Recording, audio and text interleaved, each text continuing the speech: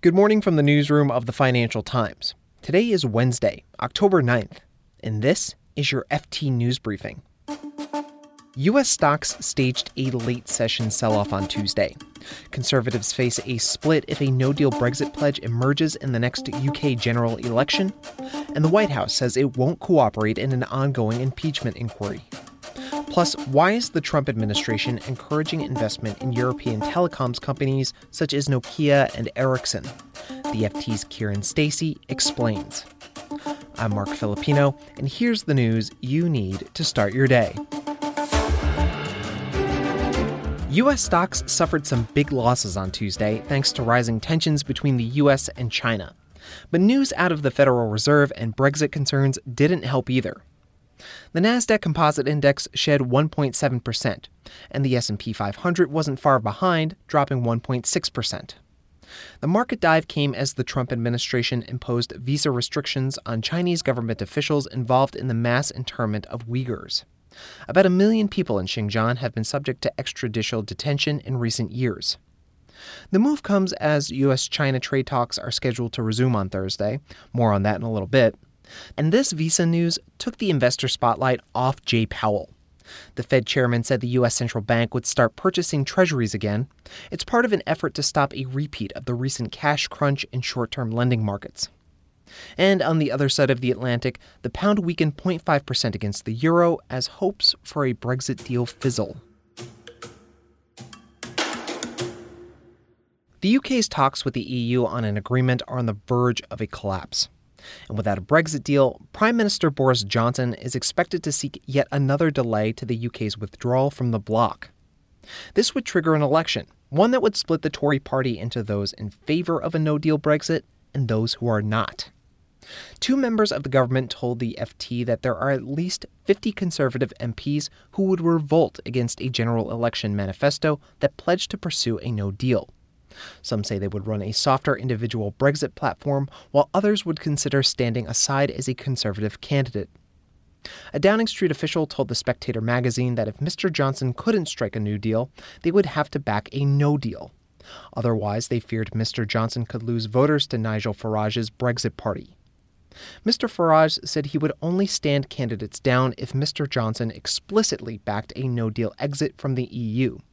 Otherwise, his party is ready to run in all 650 parliamentary constituencies when an election is called. And the White House says it won't play ball with congressional Democrats. Yesterday, the Trump administration sent a letter to the Democratic Speaker of the U.S. House of Representatives, Nancy Pelosi. In it, the White House says it would not cooperate with the impeachment investigation into President Donald Trump. The administration said the way the House committees were proceeding with the Ukraine-related inquiry violates the U.S. Constitution. The White House argues the violations have emerged because Mr. Trump is not allowed to call witnesses in his defense or obtain access to transcripts. Earlier in the day, Democrats subpoenaed the U.S. ambassador to the EU to appear before Congress. But the State Department ordered him not to testify. The House committees are looking into whether Mr. Trump offered Ukraine President Volodymyr Zelensky a White House visit on the condition the country started an investigation into 2020 presidential candidate Joe Biden. Many experts believe this inquiry will eventually lead to articles of impeachment being brought and passed against Mr. Trump. And here's a story you should know more about. As I touched on a little earlier, tensions between the U.S. and China have been riding pretty high.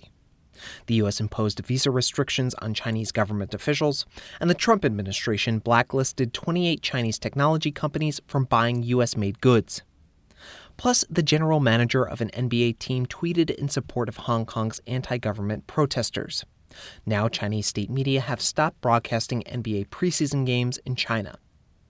All of this before trade talks between the two countries are supposed to restart on Thursday. And then there's the White House's lingering concern over Huawei. The U.S. is worried that if its allies use the Chinese group's telecoms equipment to build a 5G mobile network, it will leave the U.S. vulnerable to hacks by Beijing. Earlier in the year, the Trump administration even threatened to limit intelligence sharing with the UK if the British government allows Huawei to build part of its 5G network. But as the FT's Kieran Stacey pointed out in a recent story, there's an issue with the U.S. telling other countries to stop using Huawei.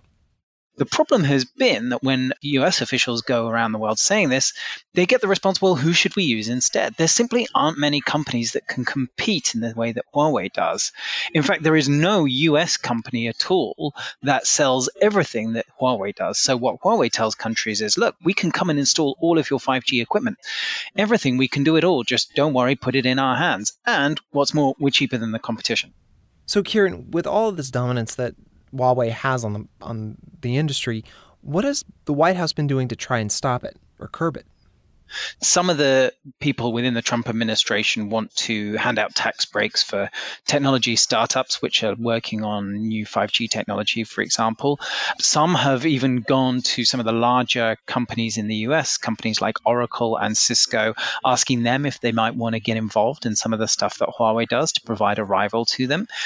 But one of the more intriguing suggestions here is using US money and funneling it to European companies, specifically to Nokia and Ericsson, who are Huawei's two biggest rivals, and using that as a way to make sure that Nokia and Ericsson can offer the same kind of terms that Huawei does to foreign countries.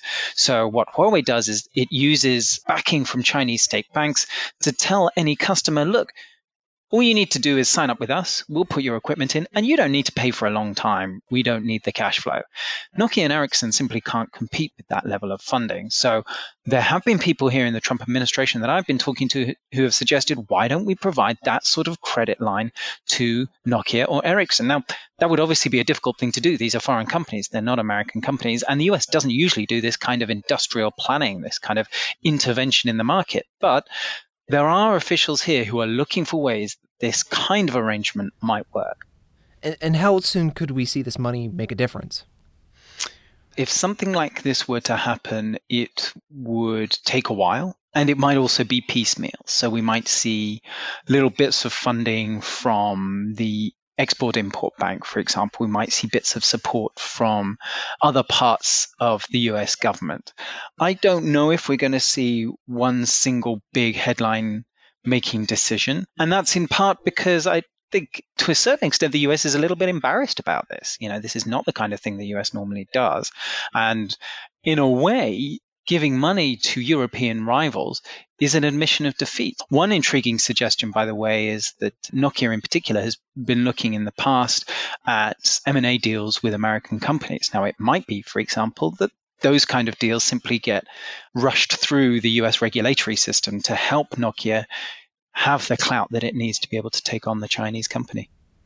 Kieran, how are other countries reacting to the Trump pressure here? One of the big problems the Trump administration has faced is that they simply haven't been able to persuade their allies not to use Huawei equipment. There are very few countries that have taken the kind of hard line that Washington has urged them to take. Australia has fallen in line, for example, but most other countries have not. The UK has not. Germany has not. Most parts of Europe are not taking this line. And the UK has been one of the more outspoken countries saying that actually the risk that Huawei equipment poses can be mitigated. London has this particular center where it tests Huawei equipment, and the British government believes that if they test the equipment before putting it in, they can actually mitigate a lot of the risks that the US is talking about. The US simply doesn't believe this is possible. The US thinks the UK is trying to have its cake and eat it, and frankly thinks that they're trying to put 5G in on the cheap and are compromising Western government security to do so. So this has been a huge point of tension between the two governments. You can read more on all of these stories at FT.com. We'll be keeping an eye on the minutes from the Fed's September meeting, which are due out today. This has been your daily FT News Briefing. Make sure you check back tomorrow for the latest business news.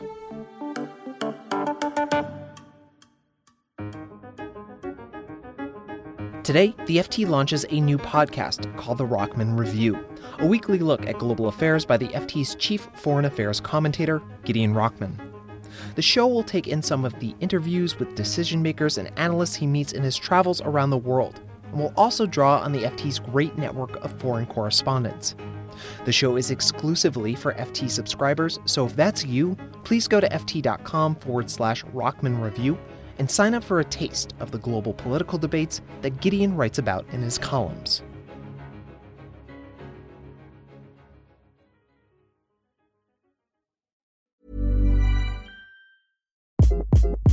Hi, this is Craig Robinson from Ways to Win, and support for this podcast comes from Invesco QQQ. Invesco QQQ is proud to sponsor this episode, and even prouder to provide access to innovation for the last 25 years. Basketball has had innovations over the years, too. We're seeing the game played in new ways every day.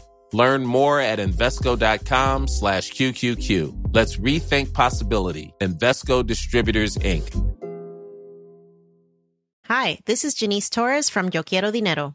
From a local business to a global corporation, partnering with Bank of America gives your operation access to exclusive digital tools, award-winning insights, and business solutions so powerful you'll make every move matter. Visit bankofamerica.com/banking for business to learn more. What would you like the power to do? Bank of America, N.A. Copyright 2024.